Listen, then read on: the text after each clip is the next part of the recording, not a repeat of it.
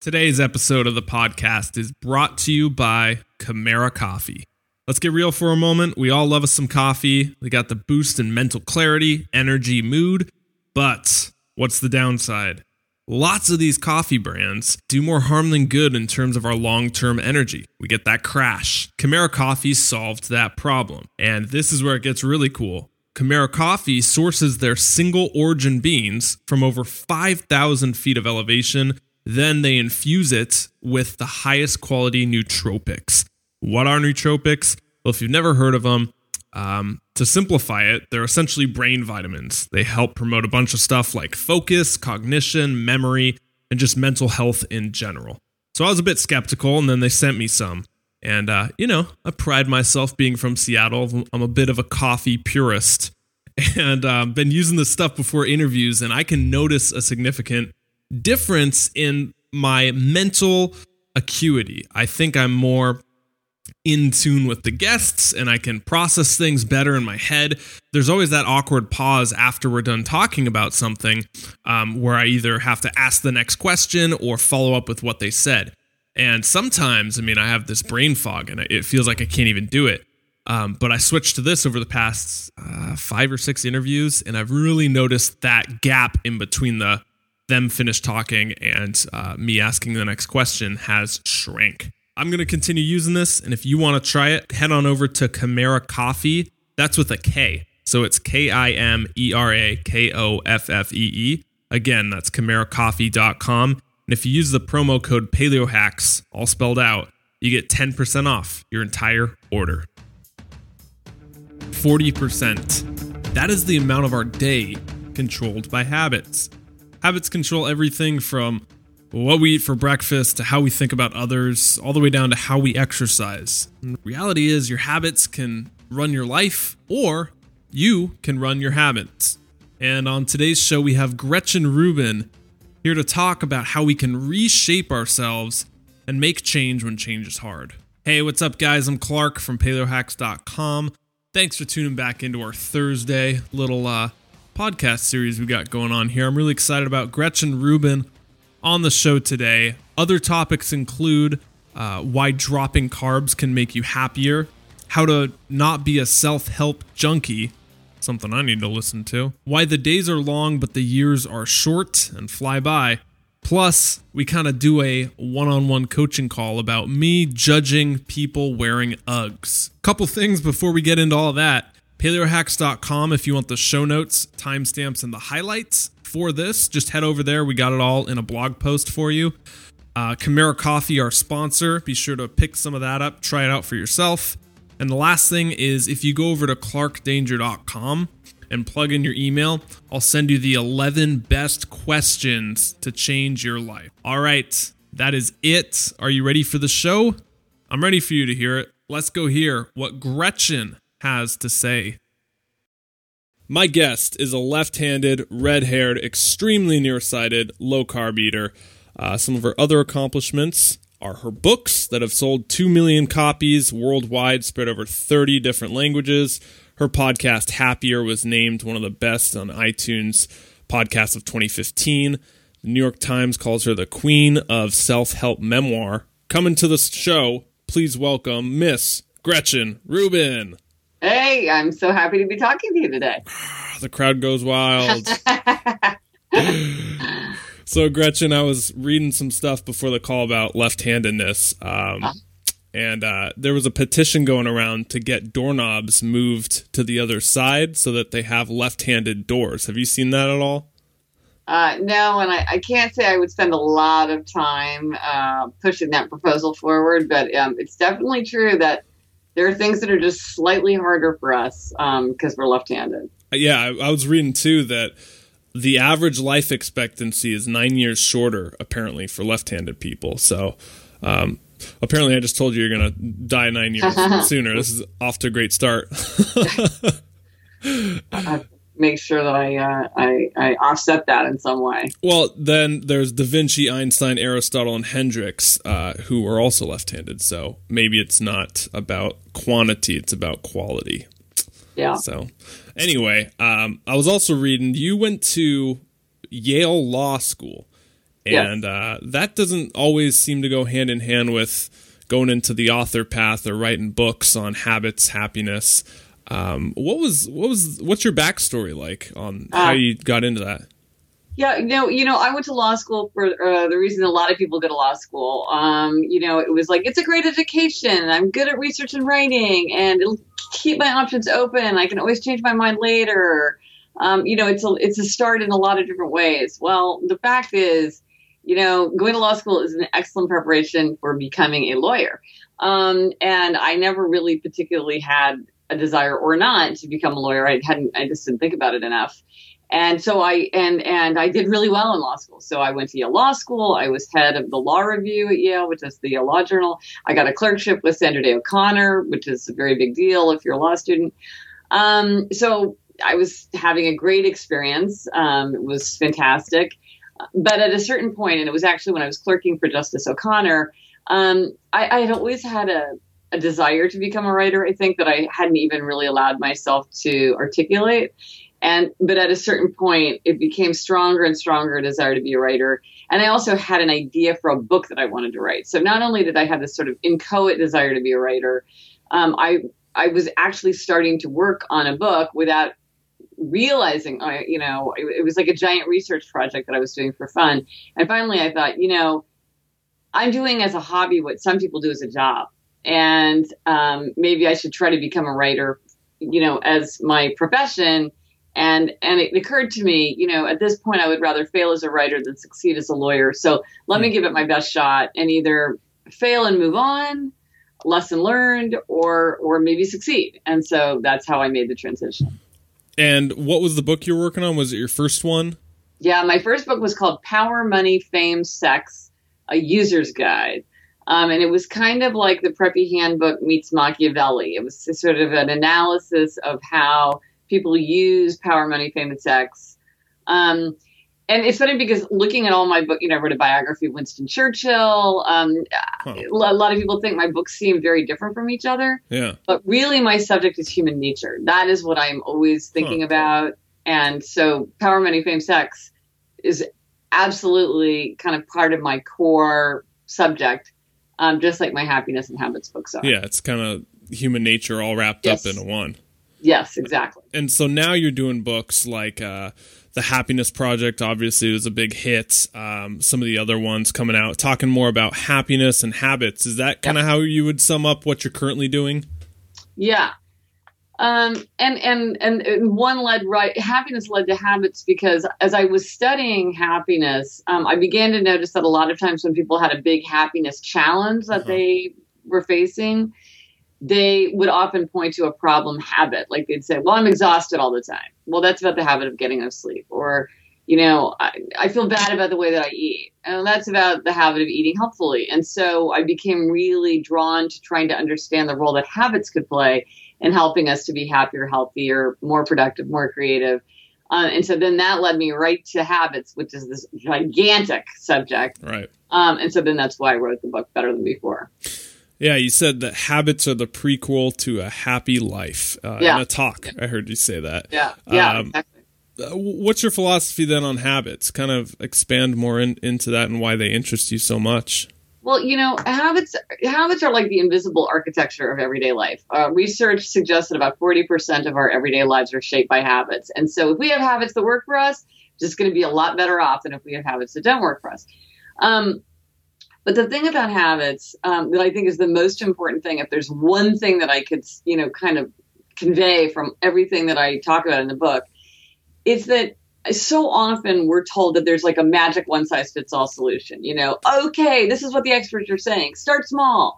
Do it for 30 days. Give yourself a cheat day. Do it first thing in the morning. Do it, And the fact is, those strategies work sometimes for some people, but they don't work all the time for everybody. And what is the key thing that so many people skip is to say, well, what kind of person are you? What is going to work for you? Are you a morning person or a night person? Do you like a lot of simplicity and quiet, or do you like a lot of abundance and buzz?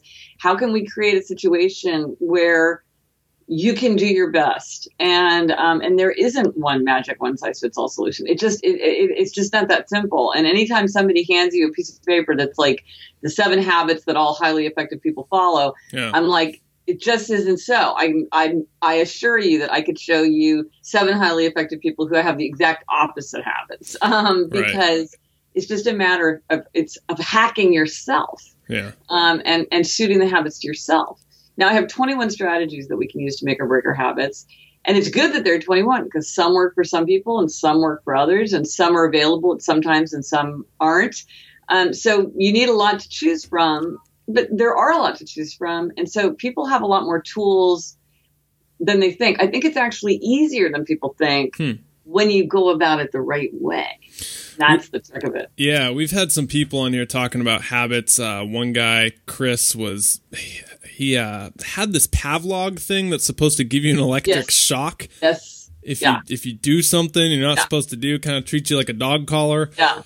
So you can go pretty extreme with this stuff and changing approaches. And habits are really fascinating because you're so right on with like 40% of what we do is habit. I mean, in my life, I know it's probably even more from what I eat every day, from the thoughts I think, from everything. And they're really important, especially relating to health, wellness, and then, of course, happiness.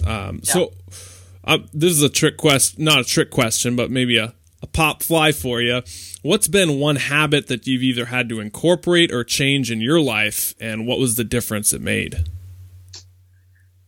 Oh, I've done so many. I mean, a big one that comes to my mind right now is when I started the Happiness Project, I decided to test the idea of novelty and challenge by keeping a blog. And I truly thought I would give it a good fair shot for 3 weeks, and then my gratitude journal, decided didn't work for me, and then abandoned it. It was just part of the experiment. I was using myself as a happiness guinea pig. And what I found is actually my blog was a huge engine of happiness for me. And so I just passed my 10-year anniversary, posting 5-6 times a week for 10 years. Wow, yeah. So, this was a giant. And I was in the habit of writing. I was a writer, but this was a very different kind of writing where it was really every day. And it was and I used to think of things in 80,000 word blocks. And this is 700 words. So it's a really different kind of writing, a really different kind of format, a really different kind of audience engagement. And so that was a real, and it was frequent. So it was a habit that I really had to latch onto and execute. Without any accountability, because of course the thing about a blog is, and I don't have advertisers. I don't have, there's no one checking up on me. Nobody cares if I do it except for me. So that was a massive kind of change to my day, my identity, my work product, my sense of myself, really. So that was a huge one. For me, I know if there's no way to measure it, it's a lot harder to stay on habits. I need ways to kind of quantify things. Are you a person who gets a habit and then sets goals and has to hit those goals, or are you more relaxed with it? What's your style? Well, what you're talking about is a strategy of monitoring, which is one of the most powerful strategies, which is just by measuring something, you tend to do a better job of it. So that's a hugely powerful strategy. Now, one of the things that I discovered in writing Better Than Before, which was quite a shock to me, was I realized that there were real differences in how people formed habits. I formed habits pretty easily. People kept saying to me, well, how did you get yourself to write your blog? And I'd be like, well, I just decided to do it, so I did it. And they'd be like, yeah, but how did you get yourself to do it? And then some people say things like, well, I would never commit to writing a blog post 5 days a week because maybe I wouldn't feel like doing it. And I was like, well, I would never set up my life I just don't feel like doing it today. I mean, that's not how I think about my work.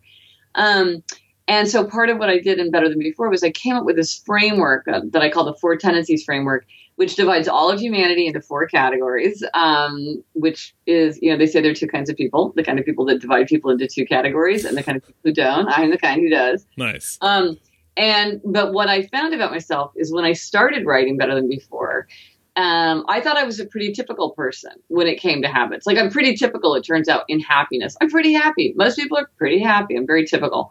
But it turned out with habits, I'm part of the freaky fringe. I'm very different from most people. I'm part of it. My tendency, the upholder tendency, is a little tiny tendency on the extreme. And I basically had to rewrite all of Better Than Before when I began to understand, you know, things that come pretty easily to me are difficult for other people. And like, so the question is, well, how do they approach it? How can we make it easier for somebody who comes at it from a different perspective from me? Because since I'm not typical, I just can't wave my hand and be like, okay, go off and do this, because it's not going to work for people. Right. You were mentioning the kind of strategies. You said there was the upholder. I know you used to have the rebel, the questioner, the obliger. Yes. Kind of touch on those real quick. Oh, yeah. So those are the 4 tendencies.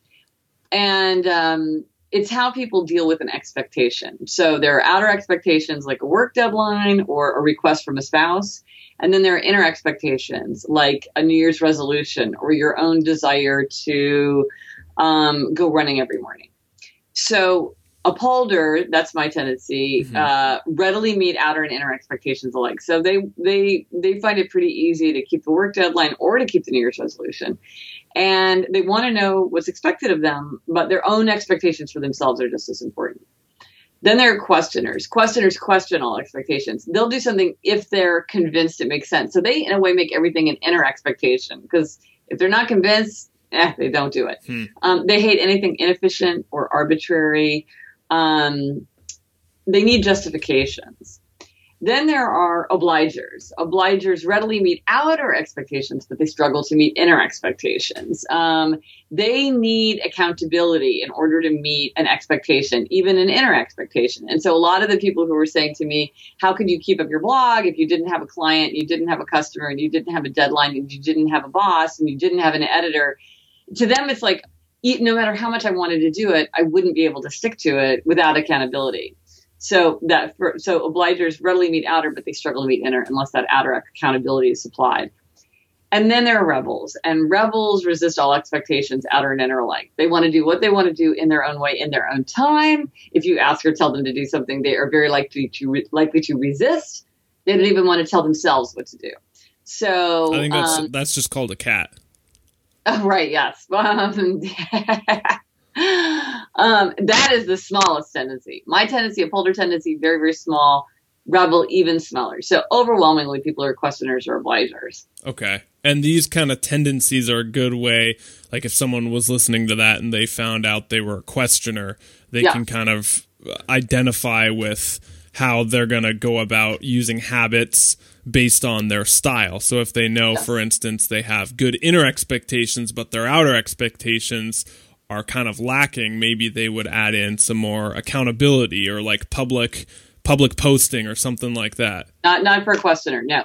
That would work for an obliger. That's exactly what an obliger would need to do. They would need an outer accountability. So if you're an obliger and you want to get yourself to run and you're not able to run in the morning, maybe what you do is you would train for a race where you're going to raise money for a cause that you really believe in, or you're going to go running with a friend who's going to be annoyed if you don't show up, or you're going to pay for a trainer who's going to be expecting you and you're going to waste money if you don't go, or you're going to think about your duty as a role model to someone else. You need to model good behavior for someone else, or maybe you make a deal with your spouse, like, he can't go running unless you go running, and he really likes to go running. And so if you don't go running, he can't do something that he enjoys and that's good for him. So that's a lot of pressure on you.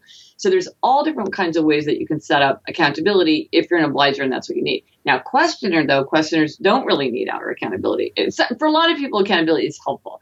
But for questioners, it's really about justification. So for a questioner, if you are a questioner, or like, let's say you're a healthcare professional who's working with a questioner, what you want to do is you want to convince them of, this is the most efficient, most well-justified, most rational way to go about this. If you're doing high-intensity strength training, why are you doing high-intensity strength training? Why are you doing it this number of times a week? Why are you doing it this way? Why are you doing these muscles, not these muscles? Why am I listening to you anyway? Do I accept your authority? They need more and more and more information. And also, questioners really like customization. So they need to know that they can tweak something. So again, if you're talking to a questioner, you want to say something like, this is what I would use. This is what I usually do. But let's work with you. Let's think about like, how do I really like make this customized for you? That's very attractive to questioners. So you can see how, but like an upholder, you just be like, you should do this. And they'll be like, okay, they don't need that much. And And to a rebel, you want to take a completely different tack. You'd want to say, you want to give them information and then choices. So you would say something like, I found that a lot of people really benefit from something like this. They feel like their energy goes up. They feel like they're stronger. They feel like, they look leaner. You could do it this way. You could do it this way. You could do it this way. You could do it this way. Totally up to you. Whatever you feel like doing, if anything. And then they can say like, that sounds like something that could work for me. And then choose to do it. So now that we kind of touched on the styles, maybe someone has their style in their head right now. Yeah.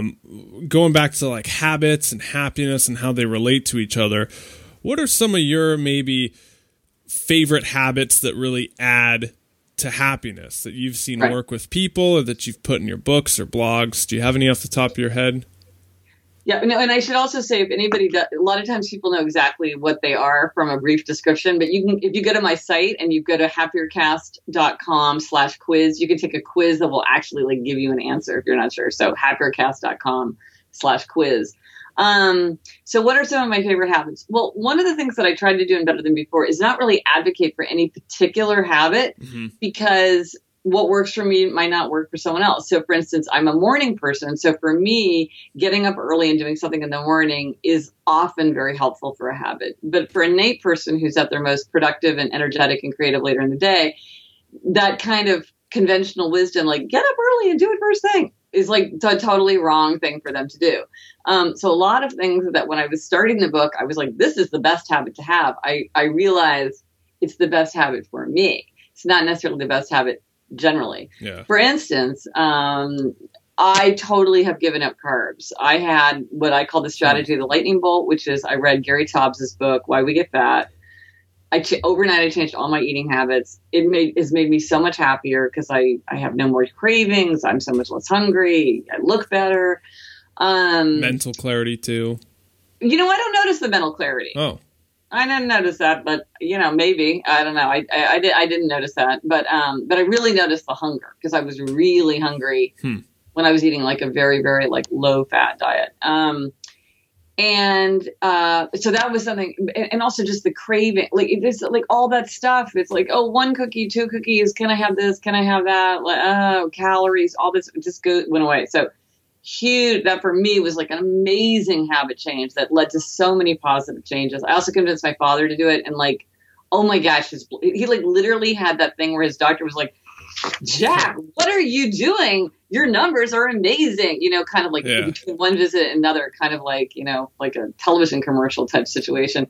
So that's like a habit that's really worked for me. But I always want to say to people, I'm not necessarily saying that this is the right way for you, because, well, like for one thing, abstainers and moderators. Abstainers do better when they give things up altogether, when they have none. And moderators do better when they have a little bit, like, have something sometimes, or maybe have 1 square of chocolate or half a dish of ice cream. For an abstainer like me, like I'm all or nothing.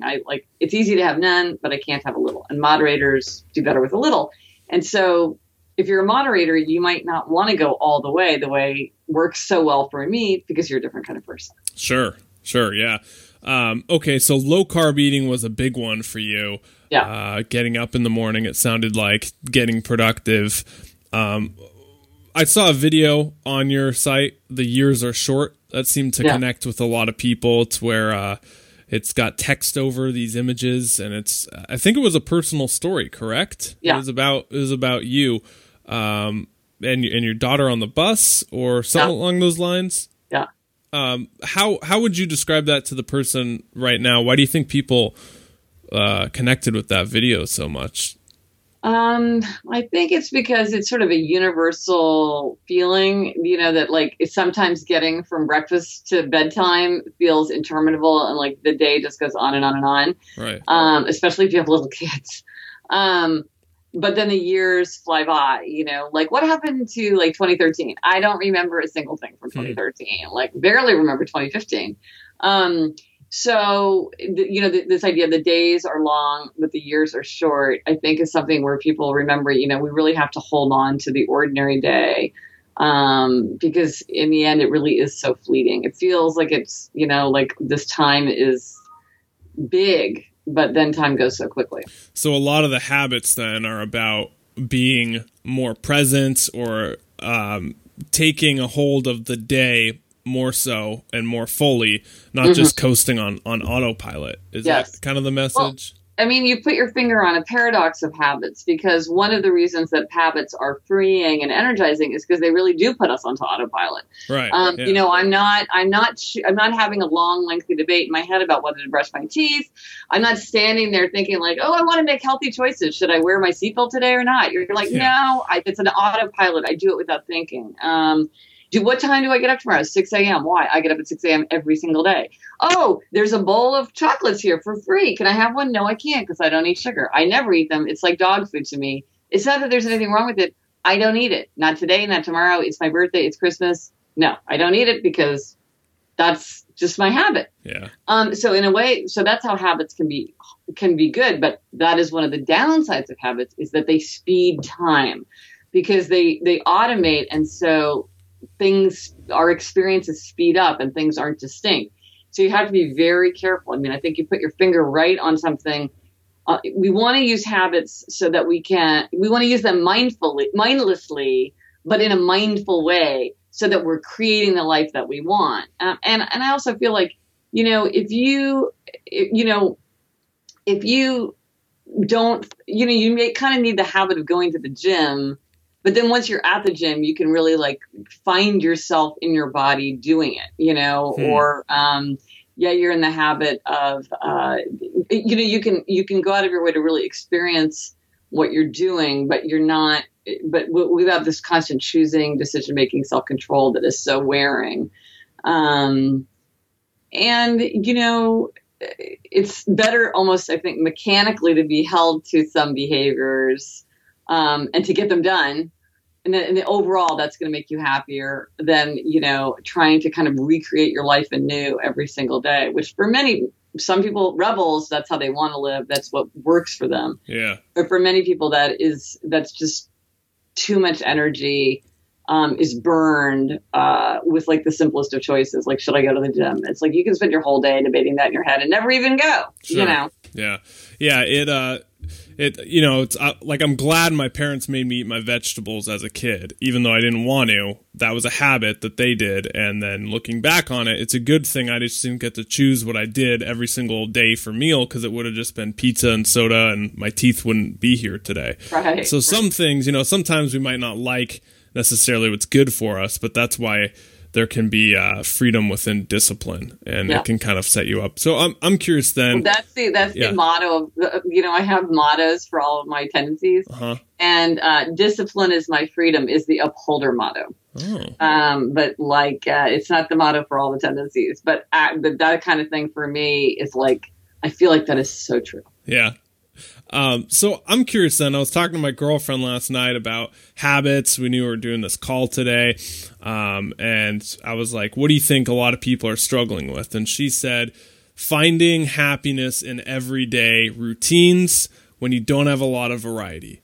Because it's not always easy for the person. Maybe they're in a 9-to-5 standard. They got kids that they're raising. They're not out of the house yet. And they feel, I don't want to say stuck, but maybe bored, or maybe the routines are kind of wearing and there's not a lot of that variety in their life. What would you say to that person? Well, you know, it's interesting because that is a value. The value of variety and spontaneity are values which are not important to everyone. You know, like a lot of people are like, but how do I build more spontaneity into my life? Because it's so important. And I'm like, I don't find spontaneity important. Like, I'm not saying that you don't find spontaneity important, but it's not like everybody needs that. So I think what you want to do is say to yourself, I would like more variety in my life. That was important to me, you know? And so it's like, okay, well, if that's important to you, how are you going to build that in?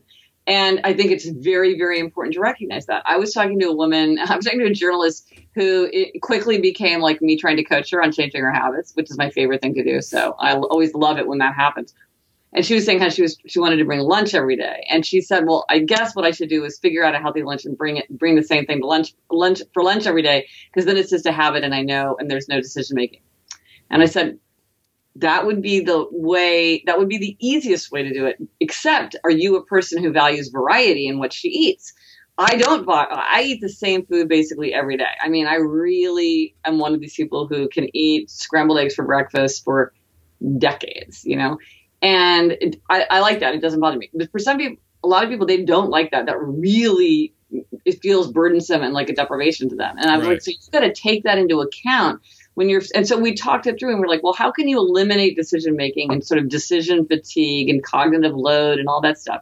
Create a habit where it's easy for you to know what your choices are. And yet you feel like you have enough freedom to choose, that you feel like you have variety. And I think overall that's going to make it a lot easier for her to stick to that habit because she is having that variety. So it's very important to not assume like, well, everybody has to have this. I don't have it, therefore my life is ruined. It's like, this is important to you. So how do we get it into your life?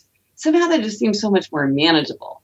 Or like adventure, so people are like, well, everybody loves adventure. I don't really like adventure. Yeah. It's not an important value to me. Okay, fine. So if adventure is important to you, how do you build adventure into your life? Like that's a question that can be solved. Okay. But it's not a universal truth. Yeah. Okay. You like coaching people. Here's one. Yeah. I'll lay it on you. So I noticed I pride myself as a man of integrity. I'm a loving guy. I'll be friends with anyone, but for whatever reason, I have a problem. I judge people a lot internally, and I make these snap judgments. Yeah. What tendency are you? Could you tell? I have good I can hold myself inner accountable once I know what it is. Probably the questioner. Okay. I think. Okay. And so like, for instance, in college, I would be going to class and I'd see, women wearing Ugg boots, and I'm like, oh, why are they wearing the Ugg boots? Those are hideous, or I would just start going on this negative train, and I'd have to catch myself, like just making these snap judgments at people. Yeah. And I've gotten better, but definitely still a bit of an issue. So what would you say to me on my judgment problem? Well, I have to say, in Better Than Before, I don't talk about addictions, compulsions, or habits of mind. And what you're talking about is a habit of mind, which is being judgmental, and that's something like being pessimistic.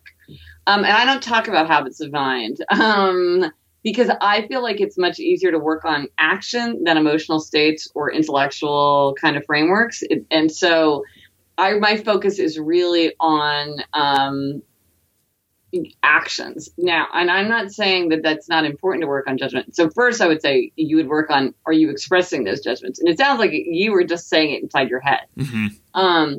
Now, so in Better Than Before, I don't really talk about that. Now in my own life, I'm very judgmental as well, and I'm an upholder, and that's one of the things. Upholders are often very judgmental, as my fellow upholders will attest. And a lot of times I just say that, I'm just like, mind your own business. It's just like, who cares? Like, I don't like those egg boats. Okay, not my business, And just keep I don't know if you read The Lion, the Witch, and the Wardrobe when you were little. Way back, yeah. Okay. So one of my favorite scenes in all of children's literature is when Peter and Susan go in to tell the professor that they think Lucy is losing her mind because she has all these fantasies of Narnia. And he says, well, she's obviously not insane. She's always been truthful before, so let's assume that she's being truthful now. And Susan says, but then, well, what are we going to do about it? And he goes, well, we could all just mind our own business. And I was like, that is good advice, and just to remember, I don't have to solve that problem. Like, I could just ignore that. It's hard. It's easy. It's easy to say and hard to do. I know. But that's certainly what I try to remind myself of that a lot. I think one thing that helped me with judgments is, like, for instance, with food, if I'm judgmental of my girlfriend for eating sugar or crap, well, the times where I'm judgmental for her of doing that are always the times where in my life I'm eating more sugar or more crap. Right. And it's more of a reflection of what I'm doing or not doing than it is of them. Right. Well, that's the if you spot it, you got it. Is that you're most attuned to the things that you don't like about yourself. Yeah, sure. Or anytime you point the finger, exactly. Three pointing back at you. That's good. Yeah, exactly. So what do you say to people then, changing habits when they say, I'm sure you get it, I need more motivation. I'm just not a motivated person. No, don't ever expect to be motivated by motivation. Forget about motivation. Totally irrelevant. Does not matter how motivated you are. Okay. The biggest waste of time is to like whip yourself into a frenzy, being excited about whatever it doesn't matter. Work on your behavior. Okay. Work on your behavior. And so like if someone is trying to get back into the gym and work out on a consistent schedule and they just say, Gretchen, I'm just not motivated. I just don't have the motivation Doesn't matter. do the habit. So doesn't matter. You would go to the gym no matter what, or no? I mean, what I would say, so like there's 21 habits of 21 strategies that you can use to make or break your habits. So my first question that would be helpful for them is like, what's their tendency? Because that'll sort of shape a little, somewhat. But like on my site, I have a checklist for habit change, and it has all 21 strategies listed. And you could at the top, you'd be like, go to the gym more regular, go to the gym 4 times a week, because you want to be very specific. What exactly are you asking yourself? That's why things like, I want a habit of being less stressed. That is meaningless. What does that mean? Like, does that mean you're going to go to bed on time? Does that mean that you're going to, hire somebody to, help you clean your house? I mean, there's a million things, but like, that's too vague. So, okay, I want to go to the gym 4 times a week. Okay, that's very specific. So there's the strategy of monitoring, which is how are you going to keep track of when you go to the gym? Okay. Then there's the strategy of scheduling. For most people, if something is actually on the calendar, they're more likely to do it. So when are you going to go to the gym? Okay. I'm going to go to the gym at 7:30 a.m. Monday, Tuesday, Wednesday, Friday. Okay. It's on the calendar. Then you use the strategy of pairing, perhaps. The strategy of pairing is you pick something that you like to do with something that you want to do yourself. So maybe you love Game of Thrones and you're like, I only get to watch Game of Thrones if I'm on the treadmill at the gym. If I'm sick in bed, I broke my leg and I can't go on the treadmill. Can I watch Game of Thrones? No, because it only happens when you're on the treadmill. Like I have a podcast and a lot of people say, oh, well, I listen to your podcast while I'm going for a walk. And so it's like, I just pair those things together and it helps me stick to it. Or you could have the strategy of safeguards, which is when you think about all the reasons that you might run into challenges. So, okay, so you're going to go to the gym 4 times a week, but okay, it's, the holidays. What are you going to do for exercise? You're traveling. Do you go to the gym when you're traveling? You've got a house guest. Do you go to the gym when you have a house guest? Oh, it's your birthday. Are you going to go to the gym on your birthday? Think about it. So there are 21 strategies like this. Morning people versus night people. I mean, okay, if you're a night person, don't tell me you're going to do it first thing in the morning, because you won't. And when you say, oh, maybe I will, I'm going to be like, have you ever successfully exercised in the morning in your life when you were not on a team where you would be kicked off the team? And no. So that's an easy problem to solve. How can you exercise at 4 p.m.? There's a lot of ways you can do that. Yeah. So I would say to a person, really sit down, think about a lot of different things, because for like a big habit change, there might be many strategies that you would use simultaneously, which is much easier than it sounds. That sounds like this huge crushing burden. It's actually not that hard, but it's like, set yourself up for success, really build in a lot of pieces. Strategy convenience. Okay, you're going to go to a gym. You could go to the one that's across the street from your office. It's a little bit more expensive. You could save a little bit of money if you go just a block away. No, go to the one across the street from your office, because every little bit of convenience is going to make it that much easier to do it. Don't have your makeup bag that you bring back and forth from home. Have the shadow makeup bag. So you got one at the gym and one at home, and just anything to make it easier. So there's tons of things that you can do. Yeah. If you're an obliger, build in that outer accountability. Easy to do, but you have to know to do it. So there isn't one easy, here's the template, that will fit everybody. It's like, well, I got to talk to you for at least 20 minutes. But I bet I could come up with a lot of ideas. And the thing that's nice is that a lot of people are really discouraged because they've tried and failed.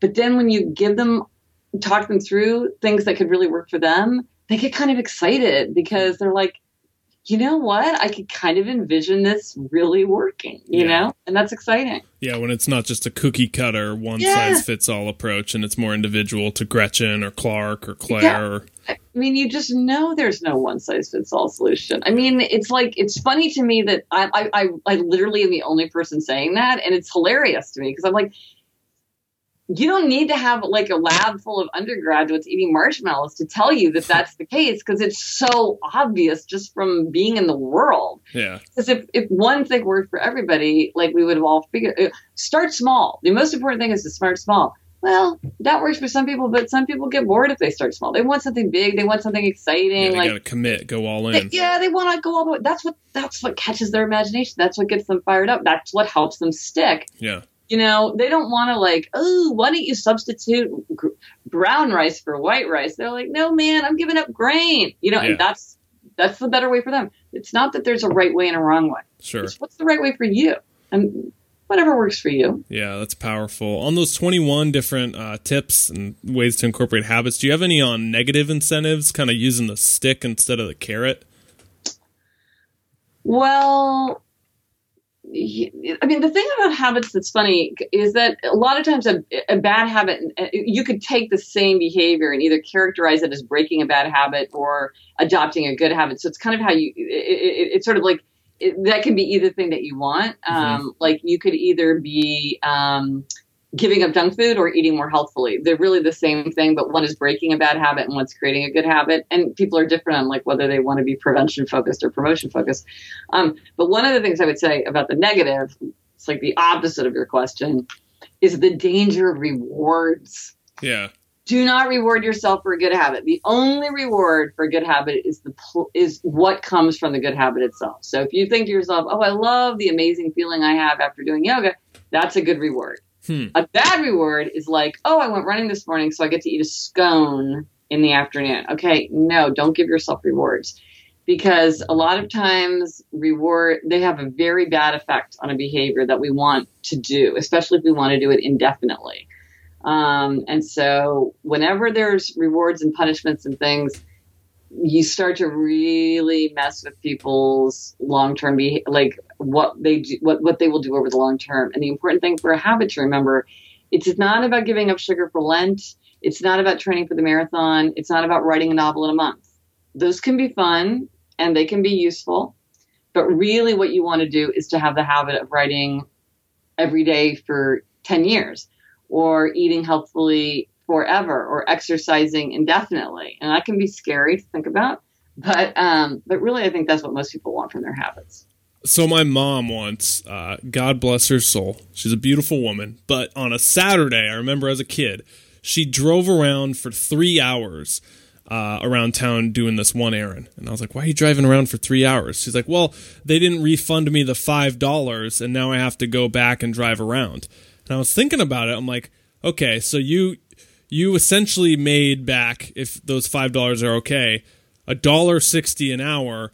Is that really worth your time on a Saturday? And then I heard in one of the habit books that we'll work way harder not to lose something than we will to gain something. Yes, that's loss aversion. Yes, that's a very powerful, like, and gamblers take advantage of this. And it's a psychological phenomenon that is very real and has a lot of very real consequences in the world. So there is loss aversion. And do you use that at all when incorporating a new habit? Is that something we can not monetize, but incorporate in to hold us accountable in any way? Not specifically. Now I'm trying to think. That's an interesting question. I hadn't thought about how to, if you could take advantage of that psychological phenomenon. I'd have to ponder that. Like, nothing comes to mind immediately. I bet there is a way to take advantage of it because it is very, very powerful. So loss aversion. Well, you could set it up. There's probably accountability systems that would take account of loss aversion. Like if you and I had some kind of conflict, For accountability, some people love creating these complex systems where it's like, okay, you're going to put $50 into this account on this app. And then like every time you go to the gym, I'm going to check you in. And then if you don't go 5 times in a week for a month, then I'm going to deduct $10. And so that would be very painful for you because you're like, that's my own money, man. Like, and I just lost $10. Yeah. So there's things you could set up like that. Yeah. Okay. Gretchen, I know we're coming up on time. I got 2 more questions for you. These are our closers. Excellent. Our best of. Okay. People love these. So fire it up. The first one is looking back on this year. Yeah. What's been the biggest lesson you've learned? Well, I have to say the big debate in my household was whether or not to get a dog. Really? And we got a dog. And I was the holdout. I was the one, debating about getting a dog. Uh-huh. And I would say I learned that it's really, really fun to have a dog. What kind did you get?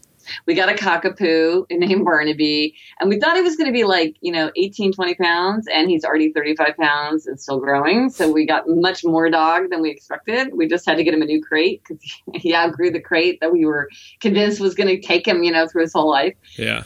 But he's totally fun and like a wonderful, and this is what all the happiness research shows, is that people who have dogs are like happier, they're healthier, they get more exercise than people who belong to gyms, and they enjoy it more. It's a relationship. There's all sorts of wonderful things. Better immune systems, I've heard. Better immune systems. But, it's time, it's energy. I hate errands. I knew I would be the one that would sort of be having to do anything that was kind of like, sliding down the pole of responsibility. But it's really worked out well. So I wasn't surprised because I thought there is so much evidence that dogs make us happy. But that was a lesson that I really, truly learned for myself. Okay. The other question is, what are some of the best books or blogs or anything that you just absolutely love? Well, it's interesting. I wish I had the list right here because I have a book club where once a month I recommend books. And one is a book about either happiness, good habits, or human nature. One is a book, an outstanding work of children's literature, because I'm a freak about children's literature. And then one is an eccentric pick, which is a book where I'm like, I'm not guaranteeing you that it's for everyone, but I love it. It's kind of like lets me throw in some wild cards. And so every month I've been picking and like, okay, what now? Of course, now my mind's blank. I love the work of Chip and Dan Heath, like Made to Stick. That's a fantastic book. I'm thinking about, can I turn around and look at my,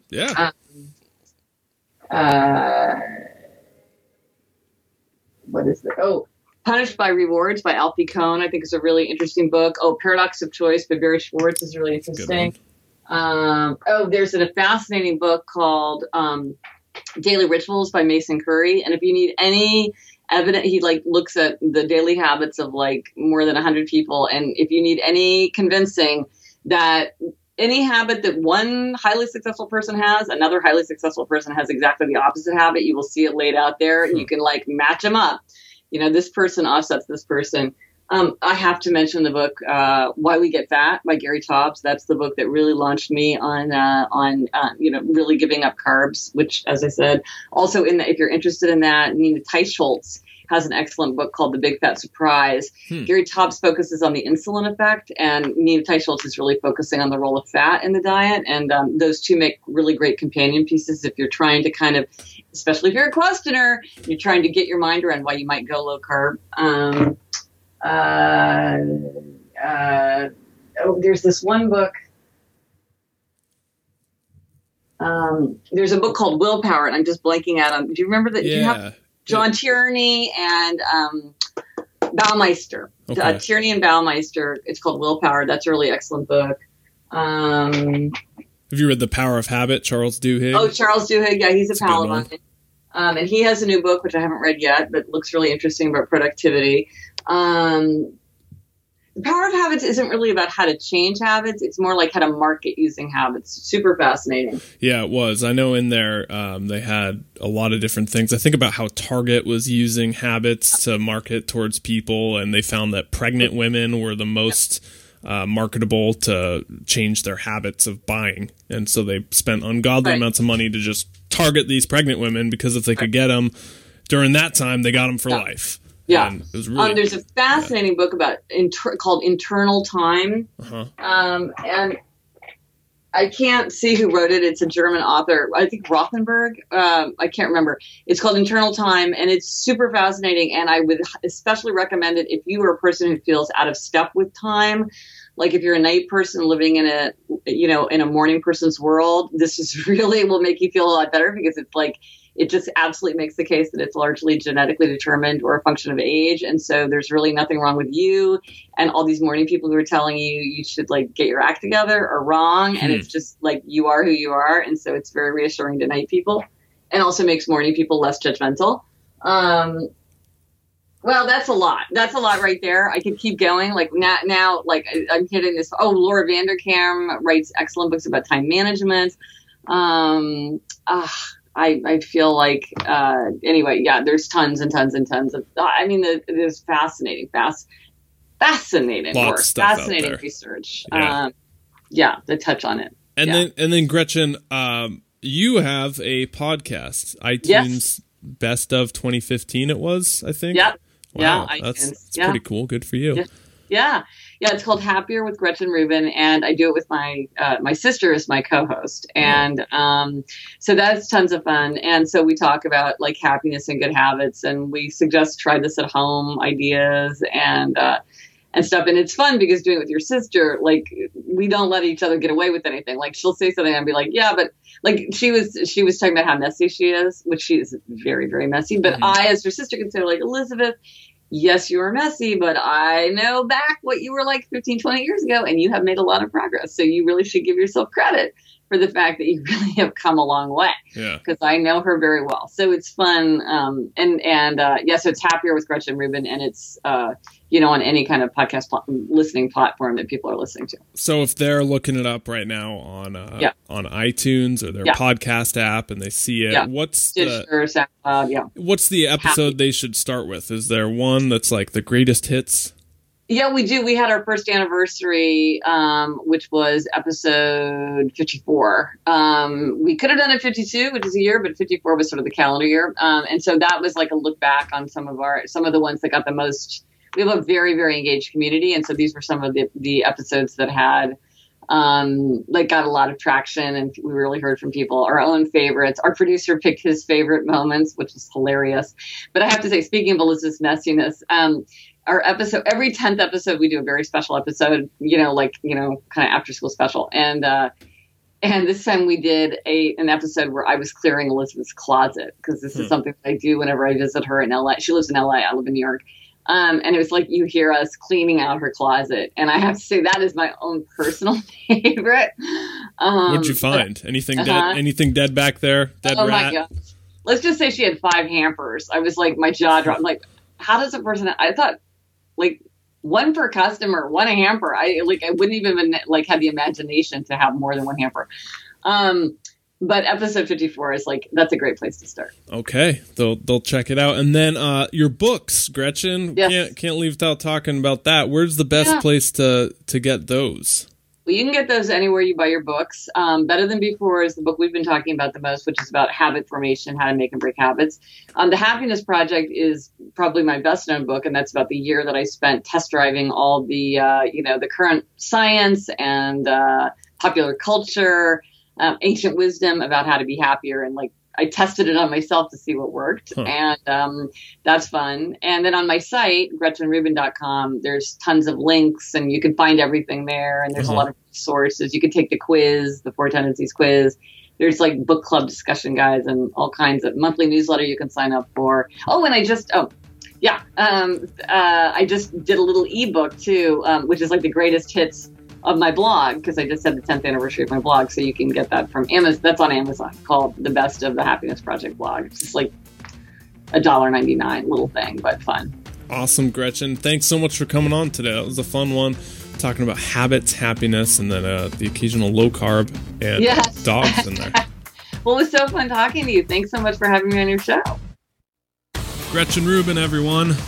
Those 4 personality types are fascinating. Hopefully you can identify which one you are. I love those kinds of tests of where you can get some more knowledge personalized, because I think a lot of the information out there can just be really broad or vague. And again, just like diet, with health or emotional intelligence, personal development, self-improvement, whatever buzzword you want to attribute to that, it's all about specificity and making it tailor-made towards you. All right, to start a new ending to our calls, I thought I'd read one of the reviews off our iTunes page. This one's from Mega Stew. All right, that's an interesting name. Let's see what Mega Stew has to say. Clark always has great guests and has very passionate and educated guests. Love that it's not just about food, but overall health and self-improvement as well. Thank you, Mega Stew. That means a lot. Really does mean a lot. We do try and branch out of just health shows, because there's only so many shows about gluten, dairy, sugar, and vitamin D that we can do before, for lack of a better word, it repeats itself. You know, a lot of our health comes from the way we're thinking about ourselves and our habits, and not just what we're doing in the kitchen. Because it doesn't matter at the end of the day if we have a six-pack, if we walk around feeling depressed, lethargic, or tired. And a lot of that comes from the way we think. So thank you for your review. Thank you for your feedback. If you want to leave feedback and review, really help us out. Head on over to the Paleo Hacks page on iTunes. Takes 3 seconds and it helps us out a lot. PaleoHacks.com. Head on over there if you want the timestamps, highlights, and resources for this show, as well as our archives so you never miss an episode. Chimera Coffee, our sponsor, be sure to check them out. Use the code word PaleoHacks over there and you get 10% off. ClarkDanger.com and fill out the 11 questions to change your life. These are the best 11 questions I've ever seen, heard, or done, and I compiled them into a book. It's 100% free. It's a workbook over there. And it goes really well with this show if you're interested in that. So head over there, pick it up, and it'll get sent right to you. That's all I got, guys. Thank you so much for listening. Next week on the show, let me pull it up. Who did we record? Okay, so we just did Gretchen Rubin. Kelly Starrett's coming on to talk about mobility WOD. Steve Cam, I think is how you pronounce his name. Steve Cam is coming on to talk about nerd fitness the week after. Then we got my friend Josh Trent making the return to talk about wearable technology and fitness. Dan Kalish after that. And that's, we got Alyssa Vitti after that. Chad Edwards after that. So if you have questions for these guys, shoot me an email, clark@clarkdanger.com, and we'll see if we can work it in. Some of them I'm recording like this week, so it might not make it. Oh well. Anyway, I love to hear your feedback regardless. All right, that's it. Thanks so much for listening. Have a great week. We will see you next Thursday.